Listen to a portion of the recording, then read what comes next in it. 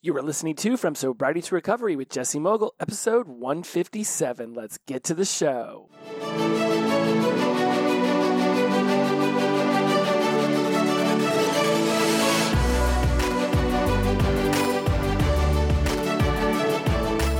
Welcome back to From Sobriety to Recovery. I am your host, Jesse Mogul, and I am in addiction recovery.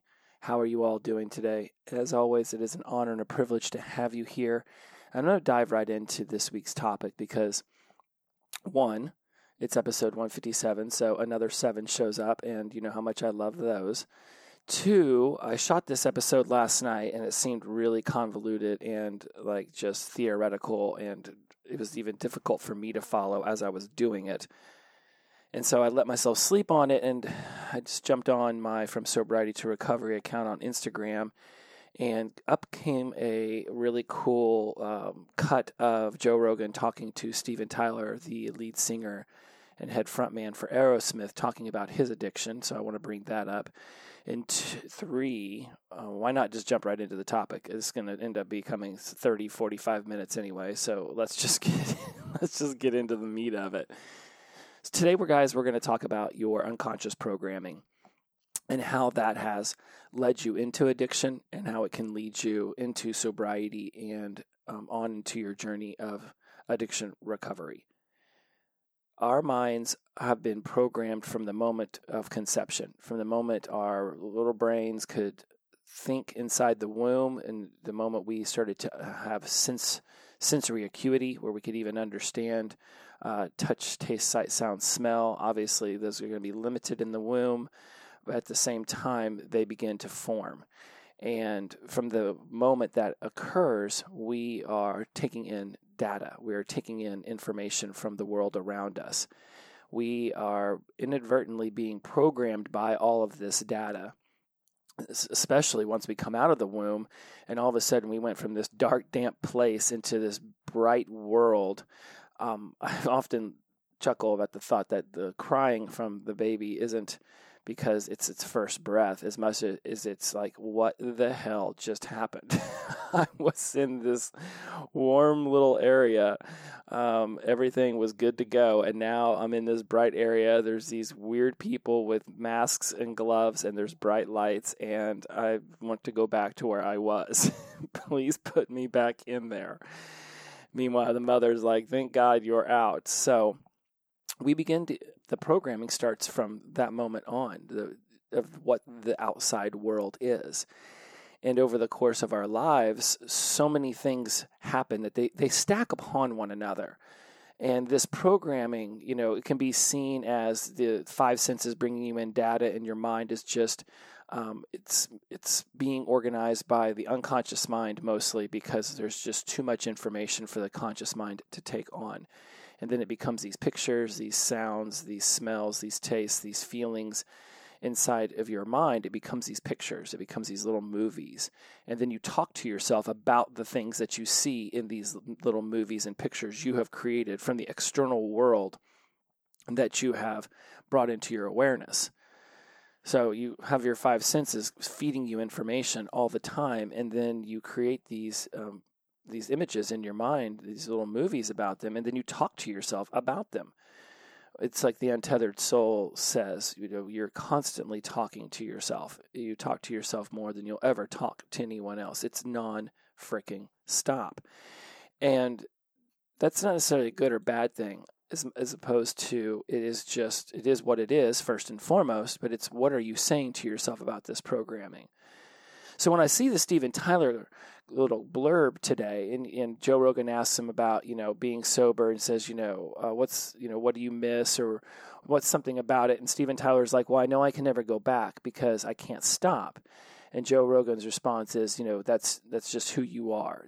He asks, is that just who you are? You're just the kind of person who can't stop. And Steven Tyler says, yeah, I just know I can't stop once I start. And I know what happens once I start. My kids don't talk to me. I get a divorce. I get kicked out of my own bin. I don't know what Ben is referencing to him. Maybe it's just getting kicked out of his own world, his life. Maybe the bandmates don't like him anymore. Who knows, right? I mean, Steven Tyler's addiction is well documented. I think most of those rock stars from the 60s and 70s, their addictions are very well documented because they've lasted so long in the public spectrum, right? The light's been on them for so long. We've seen them go through so many different journeys. And they're a very good, I guess, road markers for what long-term addiction can look like. Yes, I applaud them for being successful in a band and being able to, drink and do the things that they did, the drugs they used, and still go up on stage and have some modicum of success. But for every band that's able to pull that off for 30 years, there's the bands out there who didn't even make it past year one because they couldn't handle the lights and the attention. And so when Steven Tyler's asked, is that just who you are? And his response back is yes. Yeah, because your programming from the moment you came out on began to lead you here. If I look back at the programming that I took on it from the moment of coming out of the womb on, I can see some very distinct anchor points in my life that have become the columns that once I became old enough became the support structures for my rationale for using, for why I dove so deeply into the addiction world. So we're going to discuss this in my regard and from my stories so that rather than being super theoretical about what it is that you might be experiencing and me throwing out a plethora of hypotheticals, I'll just mention some of the anchor points I have in my life that I believe led me to the programming, and I've done a substantial amount of work on myself to uncover these, and in some cases they were very apparent to me, while at the same time realizing that no one traumatic moment in my life was what led me into addiction.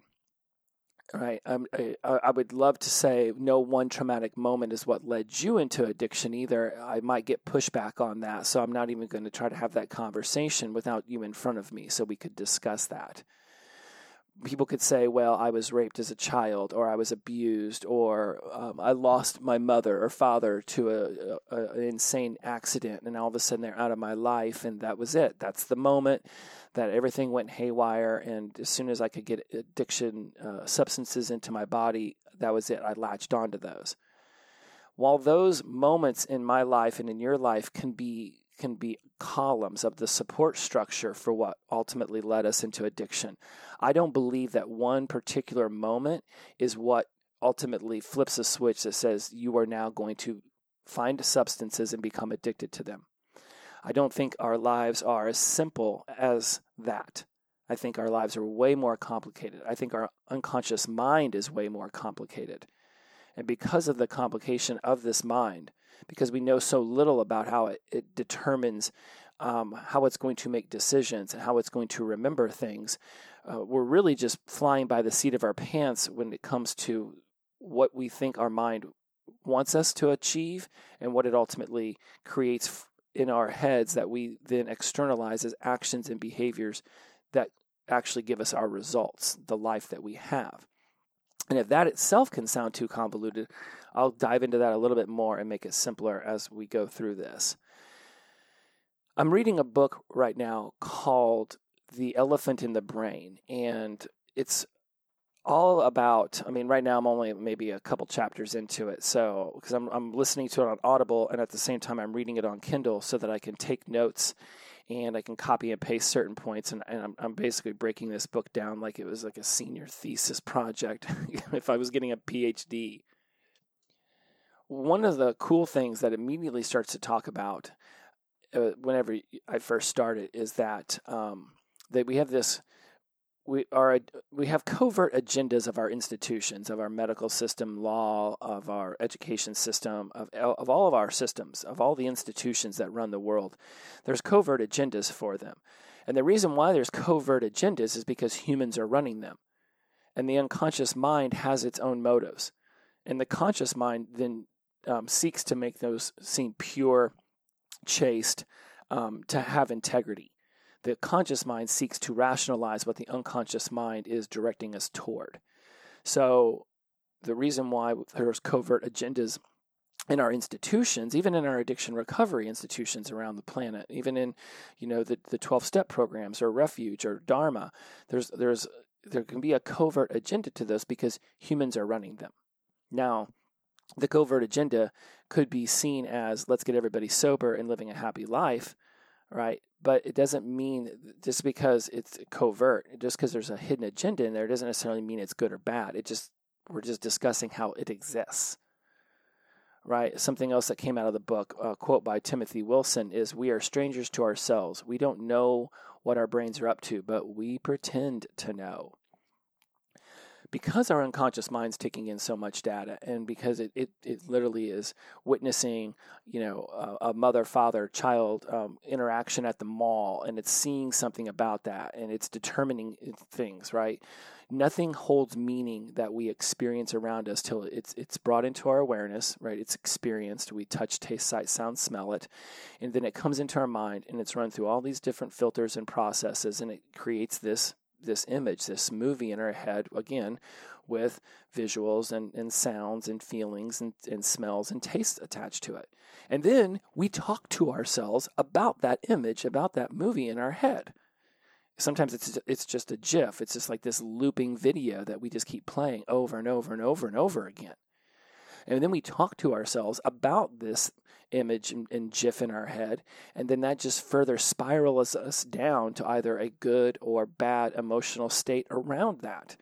That's going to shift your body language, and then that's going to, those three things, this internal movie in your head, along with your emotions, and then along with your body language, is going to spit out a behavior, an action. And then that in itself creates a whole nother loop. Now that's something else you experience. Now that's something else that your five senses are going to bring to your awareness. And this is happening every single second of our lives. So this programming that we're talking about today is happening all the time. And we don't understand as much as we would like to about how the human mind determines how it's going to program things. Sure, we know it deletes, distorts, and generalizes. We know that it runs through a ton of filters like time and environment and space and our values and our beliefs and our opinions and our memories and our experiences. We know it has these filters, and we know that it deletes and distorts and generalizes them. So we know how the process is going, but we're not necessarily completely in agreement about what the output of those processes and filters are. Why is it we see certain things a certain way? So when we start to ask ourselves, well, is it one particular moment in our lives that we experienced that then set us down this path toward addiction? This is why it becomes so convoluted. Because how could one moment be the defining moment when other people have had similar moments and then they've gone off and gone the opposite way? Right? We brought up my brother before. He doesn't know the extent of the addiction that has run through the family, but he knew it existed. He knew that his father was in sobriety and recovery, just like I knew my father was in sobriety and recovery. I, however, knew more about what the family had gone through, and I heard that since addiction run through the family, if I happen to become an addict, it's in my blood. It was in my DNA. I was destined for this, so why fight the destiny? To me, I heard it as permission. He heard it as a warning.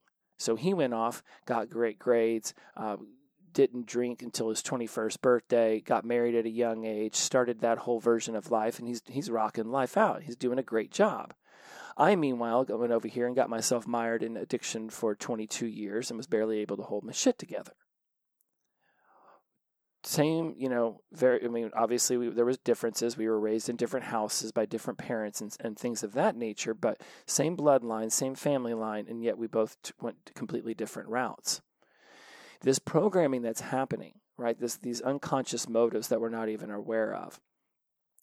The reason why this can be so theoretical when we discuss it is because every single human is unique in the way that they are being programmed by the external world. And then once the external world gets into their internal world inside their head, they are then also programming themselves a certain way of experiencing these memories in their mind. We're all doing this. All right, once we make a decision that, I had, for me, let's just bring this back to me like I said I would, because this way I can keep it from sounding so theoretical and I can keep it sounding more factual, and I can tell you stories about my life, and this will help. I know it will. So, 4 years old, we moved away from Oklahoma and we moved to Denver, Colorado. So I was taken away from my family. I was always hanging out with my grandma and my cousin Angel and my grandma Bunker. We had a very strong family unit. Aunt Paula, Uncle Rob, we were there.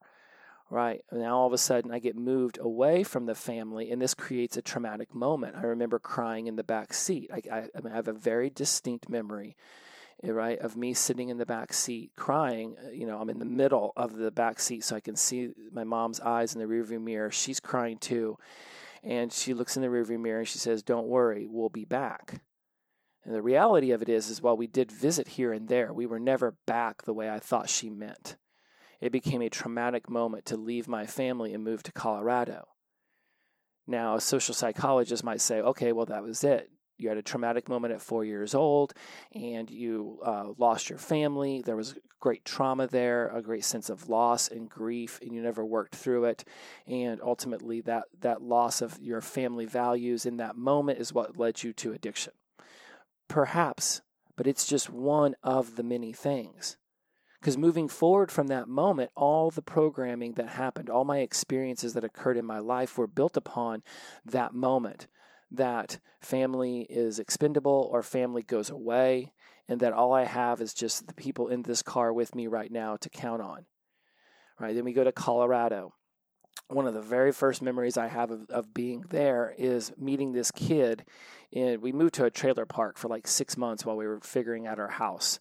And the only memory I have of this entire experience in the trailer park is of meeting a kid with a Robbie robot. And our tech is super fancy now, but back in the day, having like this little robotic creature that could just, spin around and like move its arms was pretty freaking fascinating for a child. Well, he had a Robbie robot. I'm pretty sure that was the name of it. And I went inside his house with him to play with it and got lost on the time and didn't realize how long I had been inside this house. The parents started looking for me, couldn't find me. There was ditches and a creek and the whole trailer park. They started banging on doors. Next thing you know, like 20 different adults are running around trying to find me. And here I come traipsing out of this house like an hour or two later. Sun's getting ready to come down, and I did not realize that the shitstorm I had started by not telling my parents where I was. Well, they sure as hell saw me when I came out of this kid's house, and next thing I know, I'm picking my own switch out, and my dad's whipping my ass all the way through the neighborhood till we get back to our house. From that moment, I see my mom crying. Now I have guilt because I've brought her sorrow. I have shame because I'm getting my ass whipped all the way down the street. All these adults are watching this happen. And, again, 1984, people got, or what would that have been, 1981? Yeah, so I'd have been like 5 years old. Switching was very, very okay back then. So everybody pumped their brakes if they're thinking otherwise. It is just the way that it was, whatever. It definitely caused me trauma. Right? So now I have programming of don't go into strangers' houses, tell my parents what's going on. If I lie or I get caught in something, a spanking will happen. Okay, there's some more programming. Now, is that programming what caused me to become an addict? Or did it just get laid upon the foundation of the other traumatic moment of me leaving my family?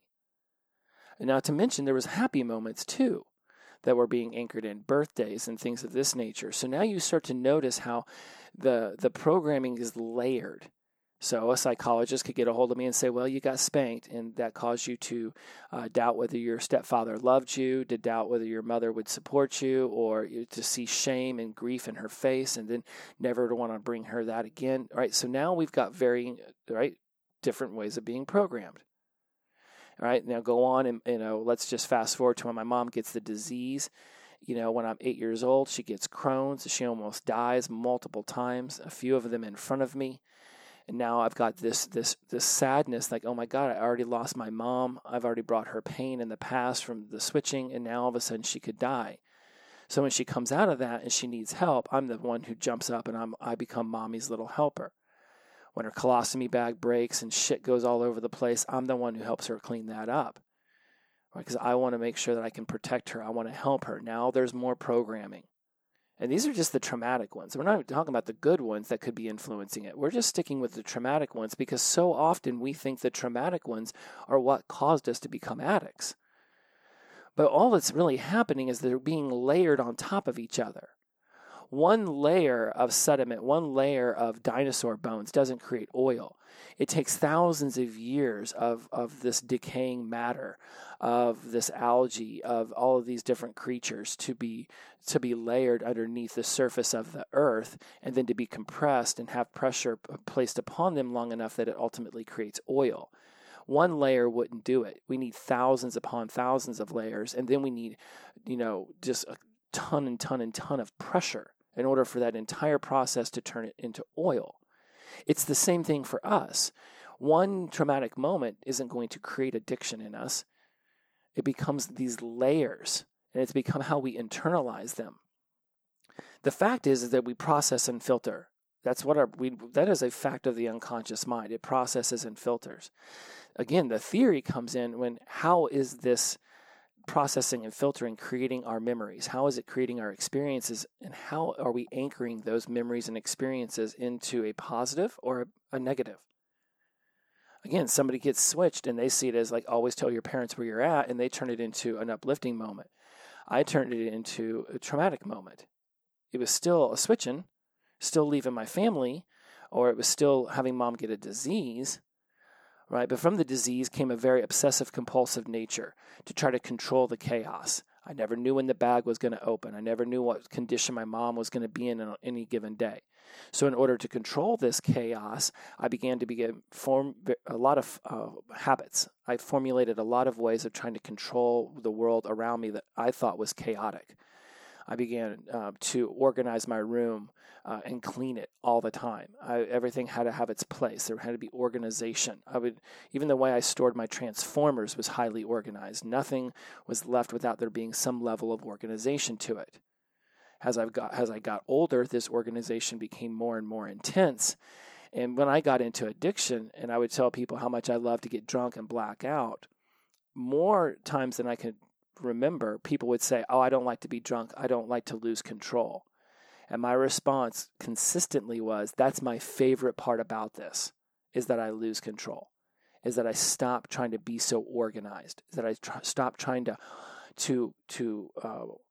hold on so tightly to an organizational system for chaos. Because our worlds, there's so much going on. To try to squeeze it so tight that it's always organized, that it always makes sense, it's virtually impossible, and it's absolutely exhausting. Much like Pavlov discovered whenever he rung the bell to get the dogs to salivate, we too have cues in our lives that set off these habit loops, these feedback loops that we've created in our lives. We're all unique in that we don't know how the programming is taking place or impacting us later on down the road, right? So it's obvious and immediate, the actual moment that just happened, right? I have a traumatic event at 4, I get spanked. I have a traumatic event at 8, my mom gets sick. I have a traumatic event at 10 or was it 12? We leave Indianapolis, we move to Columbus, Indiana. Another traumatic event when we leave Columbus and move to Daytona. Massive changes, the loss of friends, more sorrow and sadness than an emotionally unintelligent child being raised by emotionally unintelligent parents doesn't know how to organize. I don't understand how to handle it. So I get more and more obsessive compulsive. I get more and more, I can remember, my high school years. I was obsessed with numbers. I began to collect baseball cards, and it just the way that I got into this stuff wasn't like, oh, this is just going to become a normal hobby. Oh, no. It became like this way for me to try to figure out math and numbers, and will this card go up or will that card go down, or buy this comic book now and in 3 months something's going to happen that's going to double its value and I'll make $3,000. Like, this is the kind of crap I was thinking about because I desperately needed to figure out a way to control the chaos in my life. Ironically, I chose something like baseball cards and comic books to make money off of because there's chaos in that too. So then I spent tons of time trying to figure out the chaos of that.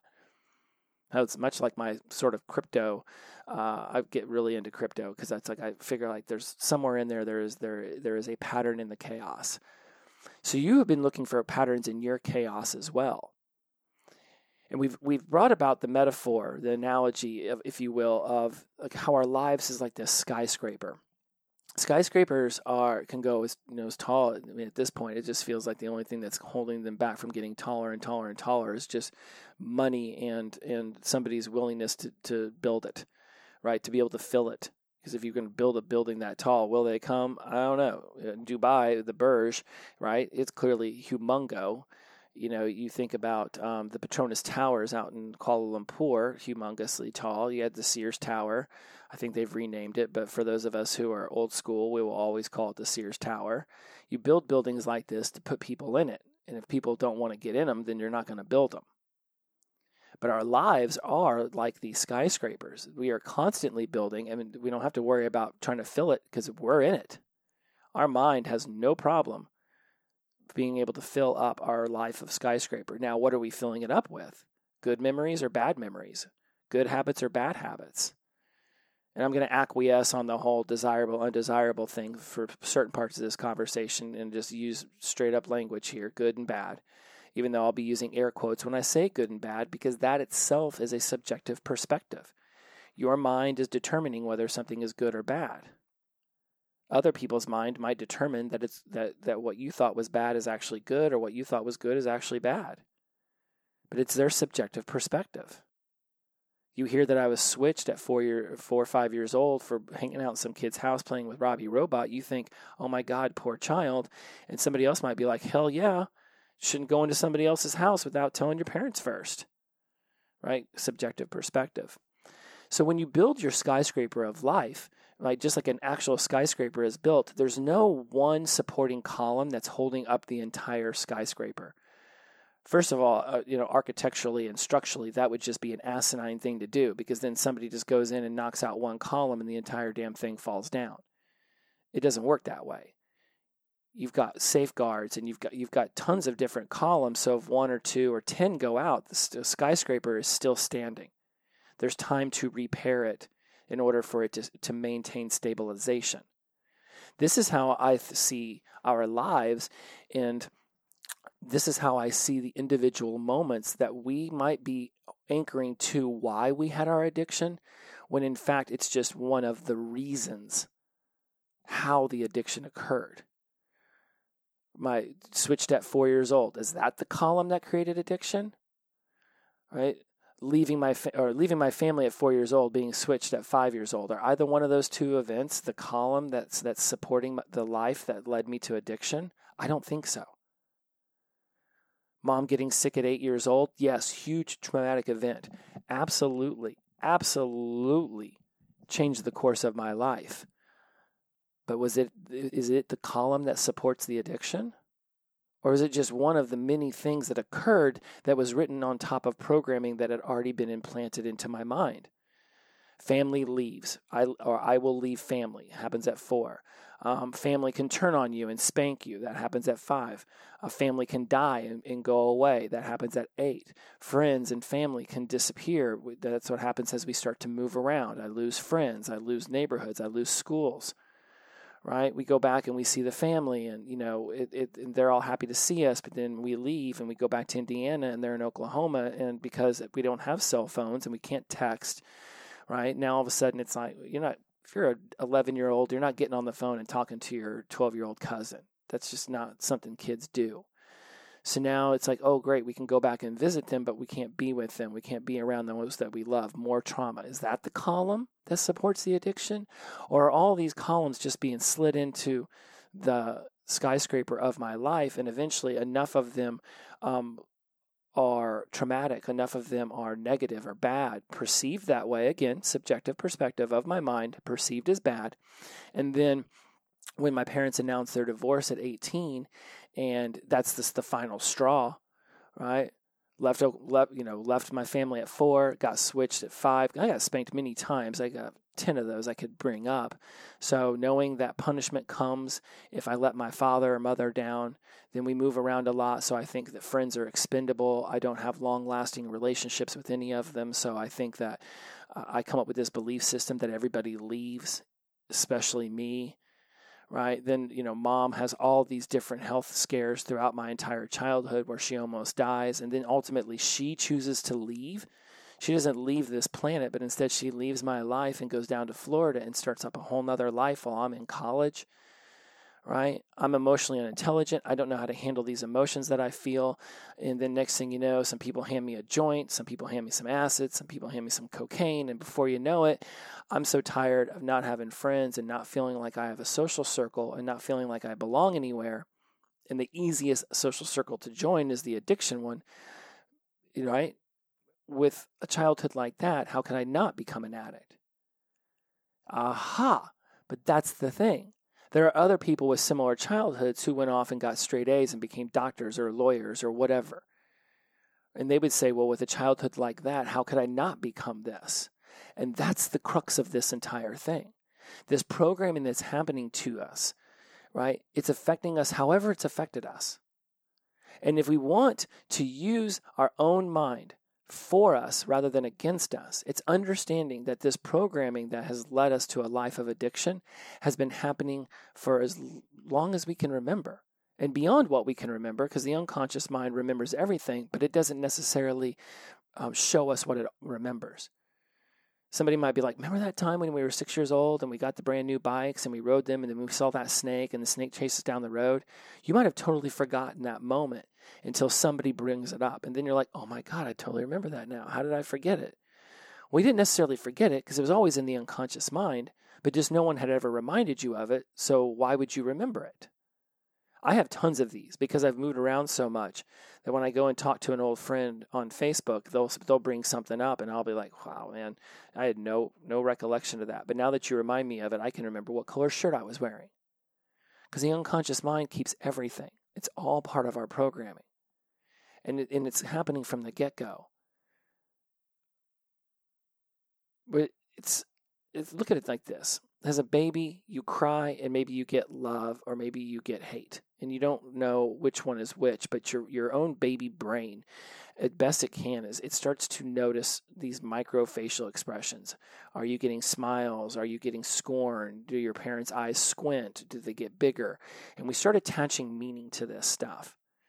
Right, so then you realize, okay, well, if I cry, I get love, or maybe if I cry, my parents' face shows a sign of annoyance. Therefore, you cry less. All right, to get the facial recognition of happy or at least acceptance. Right, when you're hungry, you cry, maybe you get food, or maybe you cry and you get placed in the crib and you get ignored, and that creates some level of programming. Right, when you show love, does it get rejected or accepted? That creates more programming. This programming is happening at this micro level, like a computer, and I've gotten pushback that when I try to talk about us like we're computers, but it's just the easiest way to bring this into more of a concrete structural conversation.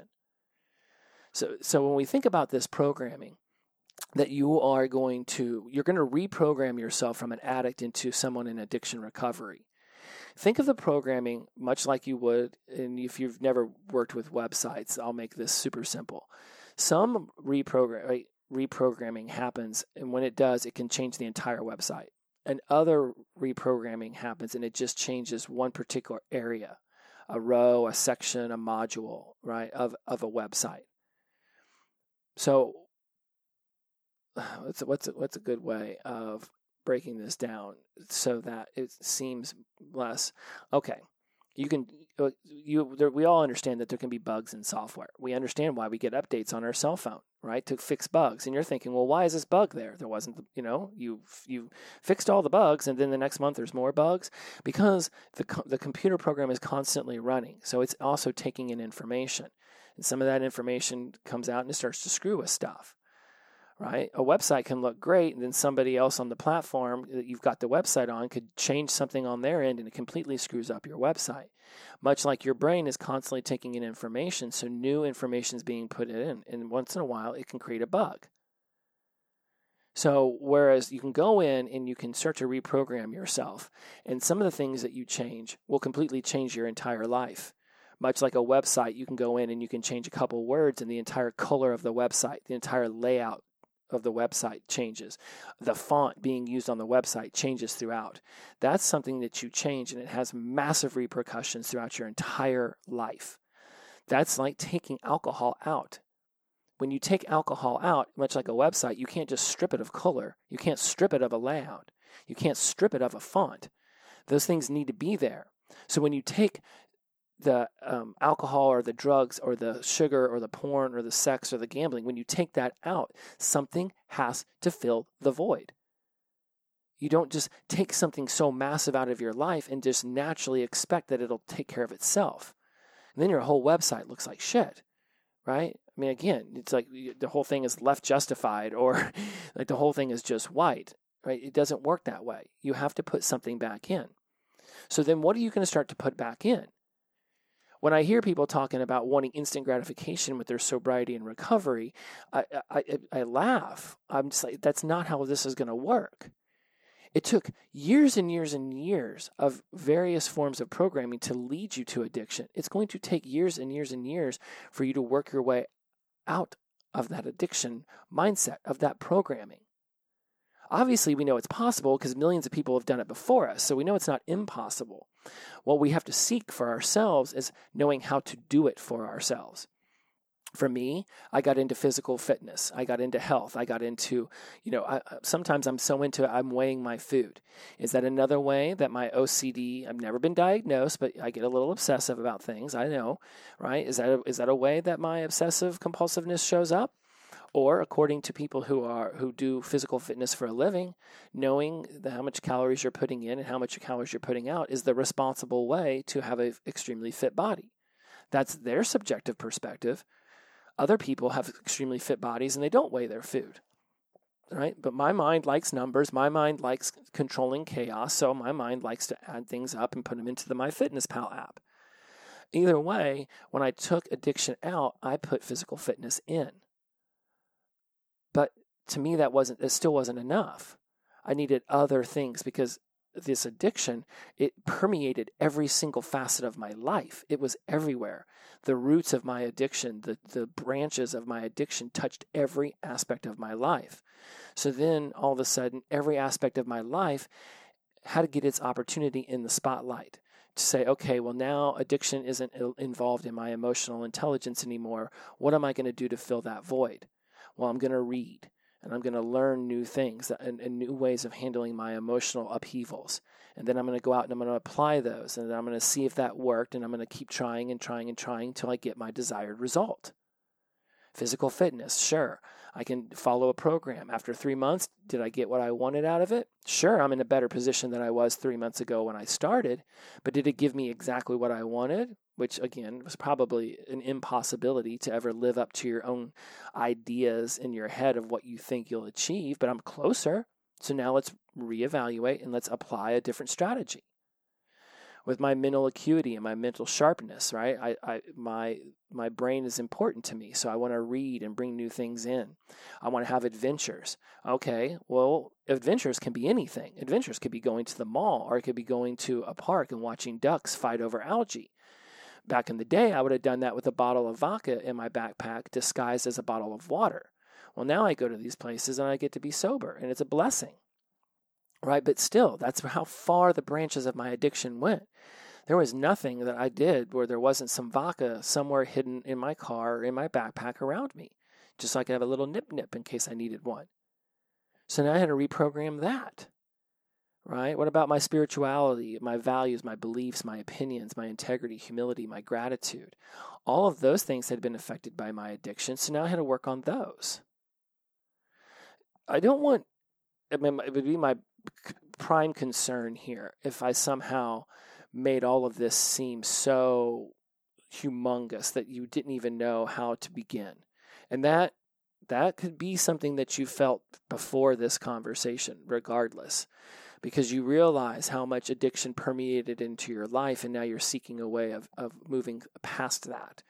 You heal from it and you move on and you start to create a life from this new version of yourself.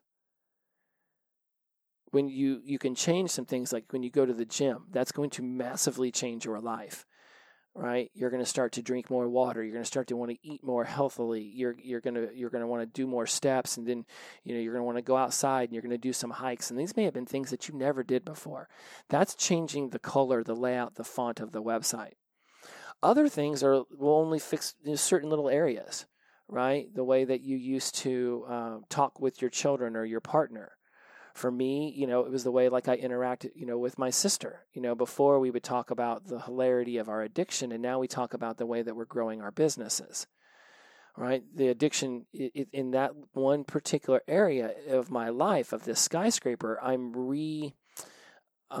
redecorating, massive reconstruction of one of my floors. One of my floors of my skyscraper is my relationship with my sister. Every single person you have in your life can be their own floor.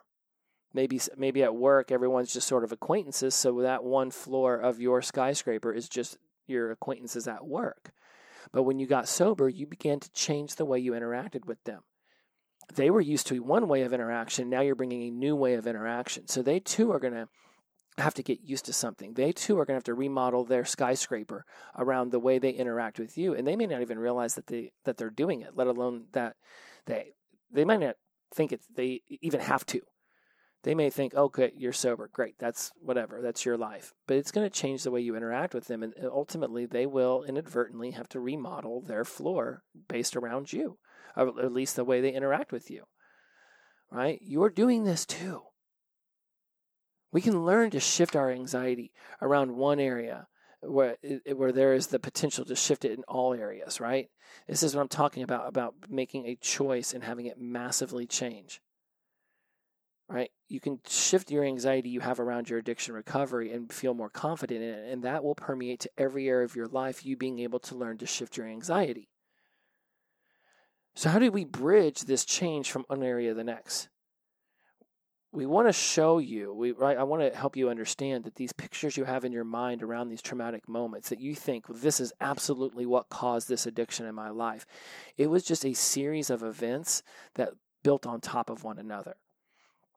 Not one of them actually became the support system for your addiction. It just became the overall system around your addiction. So use your brain for you, not against you. Understand that this programming has been happening. Understand that cravings will come. Understand that you could be, smashing it on your physical health, but then all of a sudden an emotionally upheaval moment happens and you feel compelled to go back to using.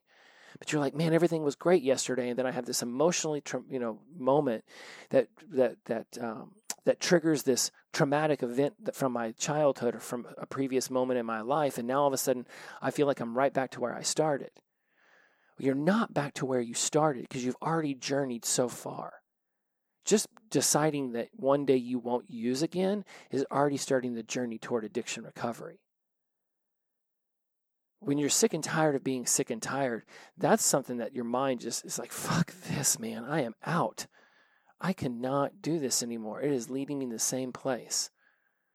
But we hold on to these traumatic moments as being the reason instead of seeing them as an entire picture of what has happened.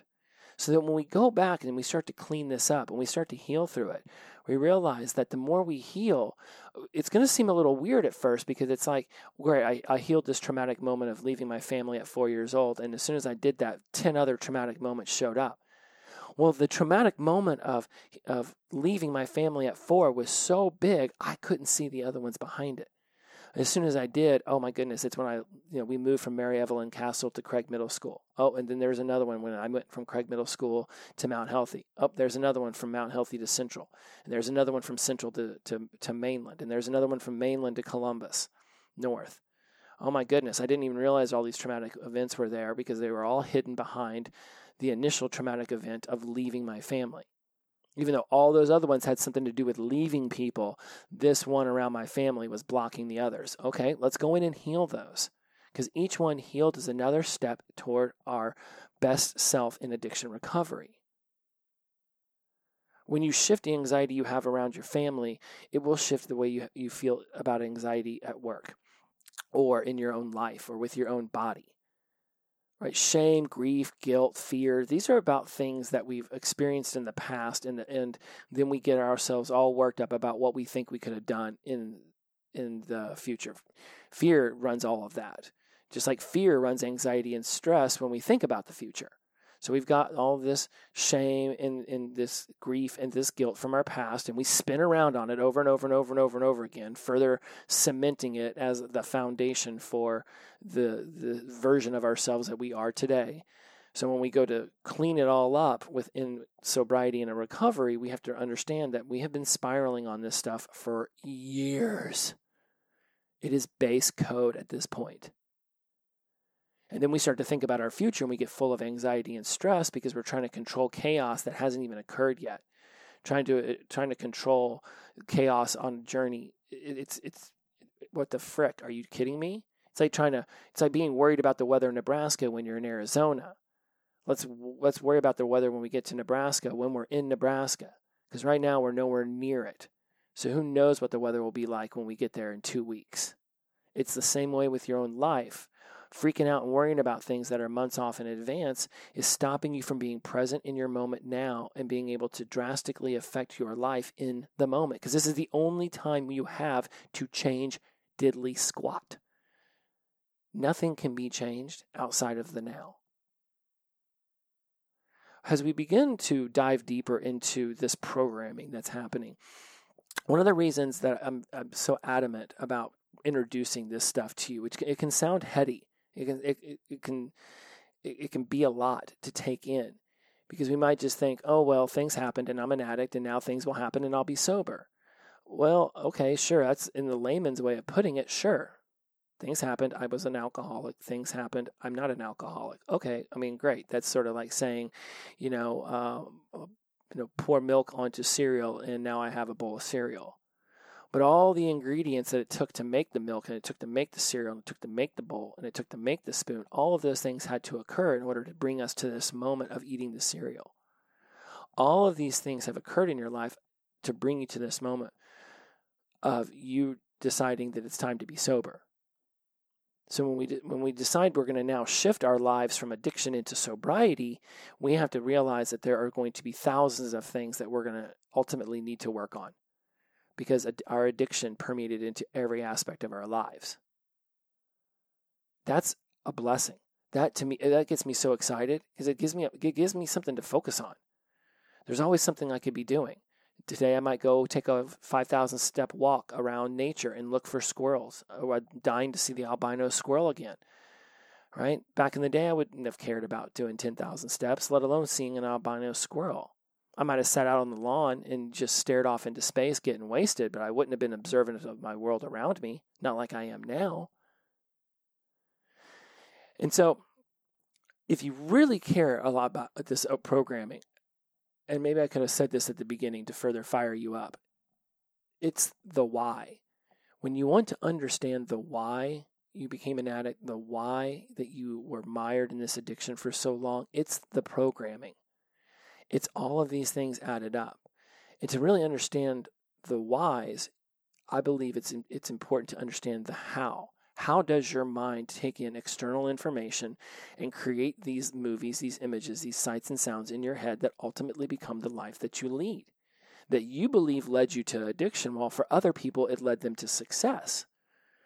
Other people saw it as a reason to go off and get great grades and become, a CEO. And meanwhile, you saw it as trauma and you turned it into addiction. Everybody's brain's programmed differently. But understanding the processes, understanding the way that this is happening so that you can visualize it, so you can say, oh, okay, well, back in the day, I took in this information this way. Now I'd like to take it in another way so that I can walk away with a good feeling rather than a bad feeling. This is the kind of stuff that we talk about in the Hub. The Hub was created mainly to make these shows more succinct. I can go off. I can ramble. I can start to try to create pictures in your mind that you will all have a connection to. And it's difficult because there's thousands of you and you all have different backgrounds. You all have different versions of yourself on any given day that's listening to this. So I can come up with 5,000 hypotheticals and still leave yours out. Whereas in the Hub, I just make it very I created slides, I created workbooks, I created activities. None of the videos are longer than 15, 20 minutes. Okay, shouldn't have said none because there's one that's 45 minutes, but that's the outlier. All the rest of them are very short, they're very to the point. They explain very clearly how your mind is processing the world around it, and it's turning it into your memories. Now, this is just the first course. The next ones are going to be about emotional intelligence, or how to harness the 6 human needs in order to flip those towards addiction recovery rather than having them anchor you in addiction like they have for the last umpteen years. Each month, I'm going to release a new course that's going to be specifically around a topic that I know is going to help you better organize your addiction recovery journey. Now, the site wasn't created specifically to only help those in addiction recovery. It's actually for everybody. But you're going to be going over there and working on it through the lens of addiction recovery, because that's how you found me. It's how you found this show. That's how you've been listening to this material for 157 episodes. So you're going to take it in and you might say, oh my goodness, this is actually going to help me in my career, or this is going to help me talk to my kids, or this is going to help me take on a new hobby. Awesome. That's the point. The point is for you to understand that your mind is this an intricate machine that we don't even understand. We know more about space than we do about the oceans, and we know more about space and the oceans than we do our own mind. We don't understand why the unconscious mind has the motives it has.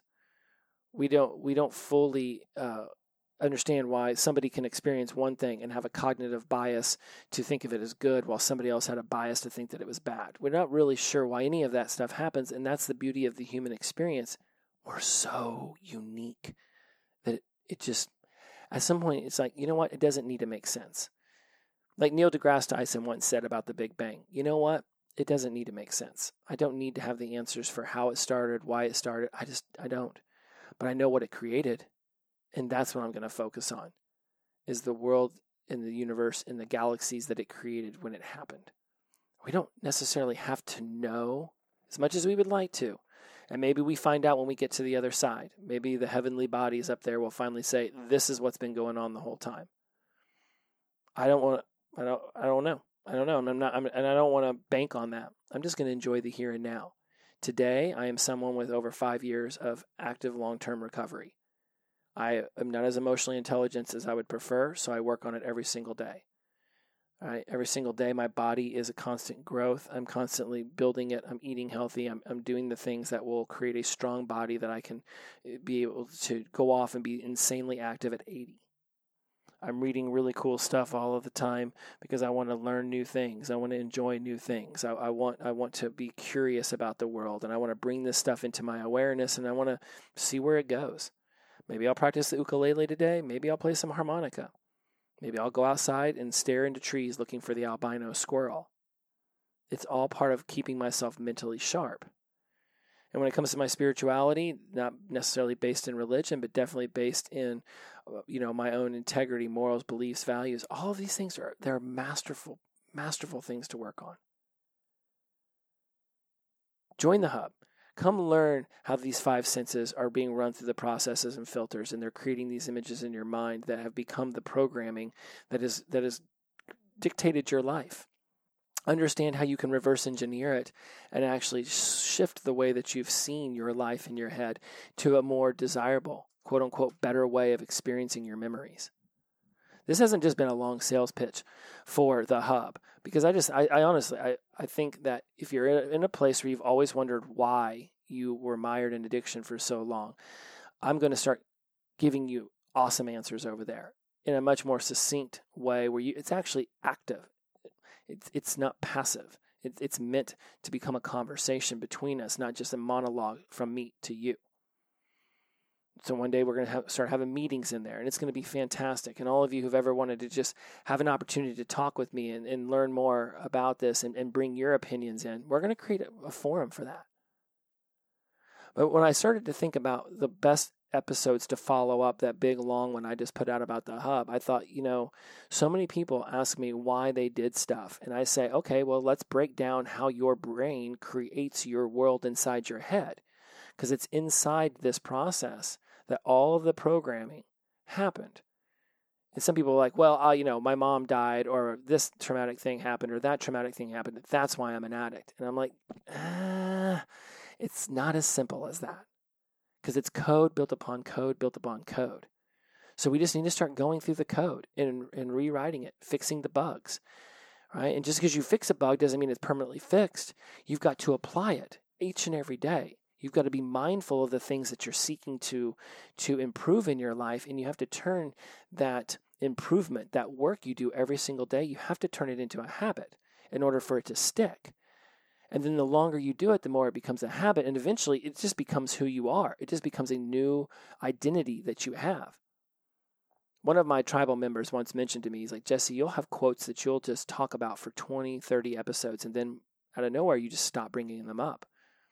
I've determined that it's because I've habituated them. I've taken certain thoughts, certain lessons I've taught you, and I will bring them up over and over and over and over and over again for your benefit and mine, my benefit too. And then once my unconscious mind has been like, okay, I got it. This is how we're going to live our lives now.